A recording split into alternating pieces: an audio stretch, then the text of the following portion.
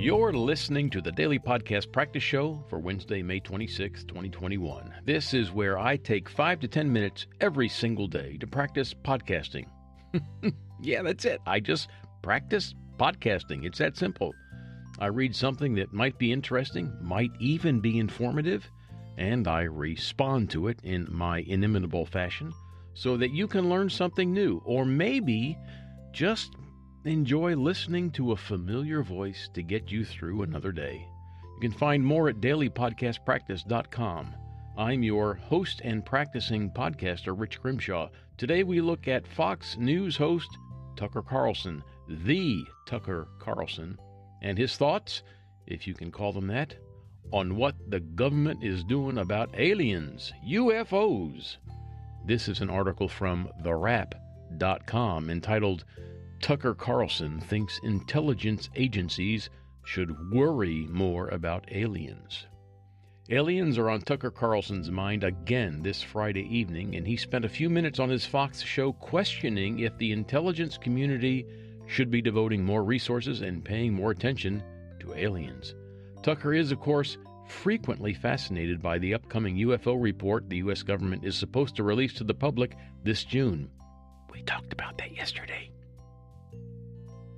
Last October, Tucker spoke with self-proclaimed UFO expert Nick Pope about the report and said he was eager to see it. Quote, "How long do you think the U.S. government can continue to keep up the pose and the veil of secrecy?" Unquote. "How long before we can just know what our leaders know?" Unquote. In January, he complained again about the wait for the alien information. On the Tucker Carlson Tonight Show, Tucker called the issue, quote, "a story we should have spent a lot more time on because this could be the most consequential thing to happen to this country, this world, maybe ever," unquote, before he cut away to a clip of Luis Elizondo, the former head of a Pentagon division focused on aliens called the Advanced Aerospace Threat Identification Program, AATIP. Tucker said that when the report is released this summer, quote, "According to Elizondo, we will find an intelligence failure on the part of the United States intel community on the level of 9/11, unquote.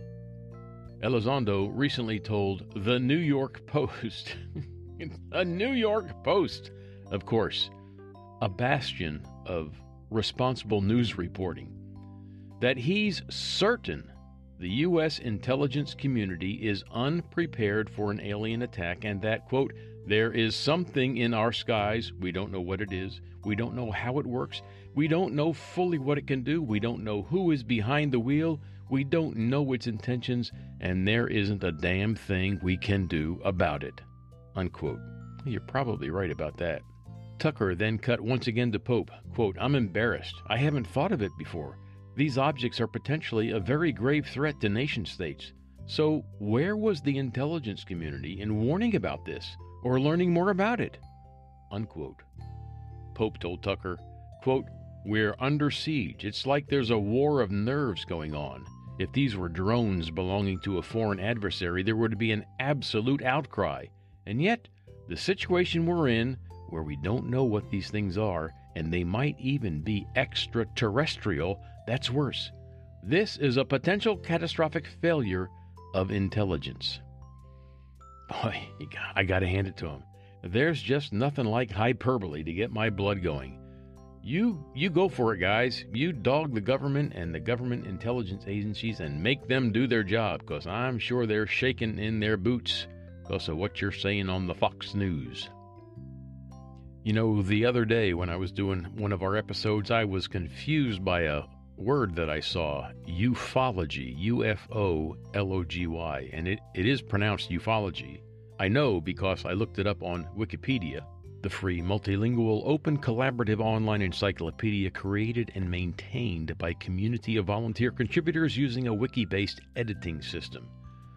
According to said source, ufology is the investigation of unidentified flying objects by people who believe that they may be of extraordinary origins, most frequently of extraterrestrial alien visitors. While there are instances of government, private, and fringe science investigations of UFOs, ufology is regarded by skeptics and science educators as a canonical example of pseudoscience. I got it. Yes. Let's try this once again.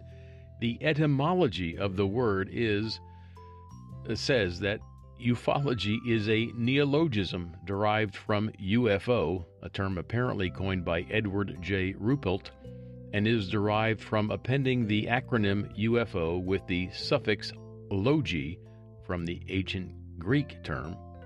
Early uses of ufology include an article in Fantastic Universe from 1957 and a 1958 presentation for the UFO research organization, the Planetary Center. The roots of ufology include the mystery airships of the late 1890s, the Foo Fighters reported by Allied airmen during World War II, the ghost flyers of Europe and North America during the 1930s, the ghost rockets of Scandinavia in 1946, and the Kenneth Arnold flying saucer sighting of 1947.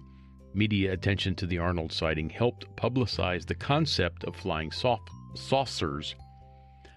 Publicity of UFOs increased after World War II, coinciding with the escalation of the Cold War and strategic concerns related to the development and detection of advanced Soviet aircraft. Official government-sponsored activities in the United States related to ufology ended in the late 1960s following the Condon Committee report and the termination of Project Blue Book. Really? Now, those are new terms to me. I'm not at all familiar. I might have to dig deeper into that. Anyhow, let's finish the article here. Government-sponsored UFO-related activities in other countries, including the UK, Canada, Denmark, Italy, and Sweden, also ended. An exception to this trend is France, which maintains the GEIPAN program, formerly known as GEPAN, GEPAN, and SEPRA, SEPRA, operated by the French space agency CNES.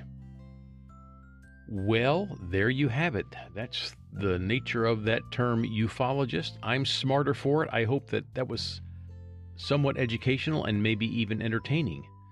And that will do it for our show today. I'm Rich Grimshaw, and you are invited to join me again tomorrow. Thank you very much for listening.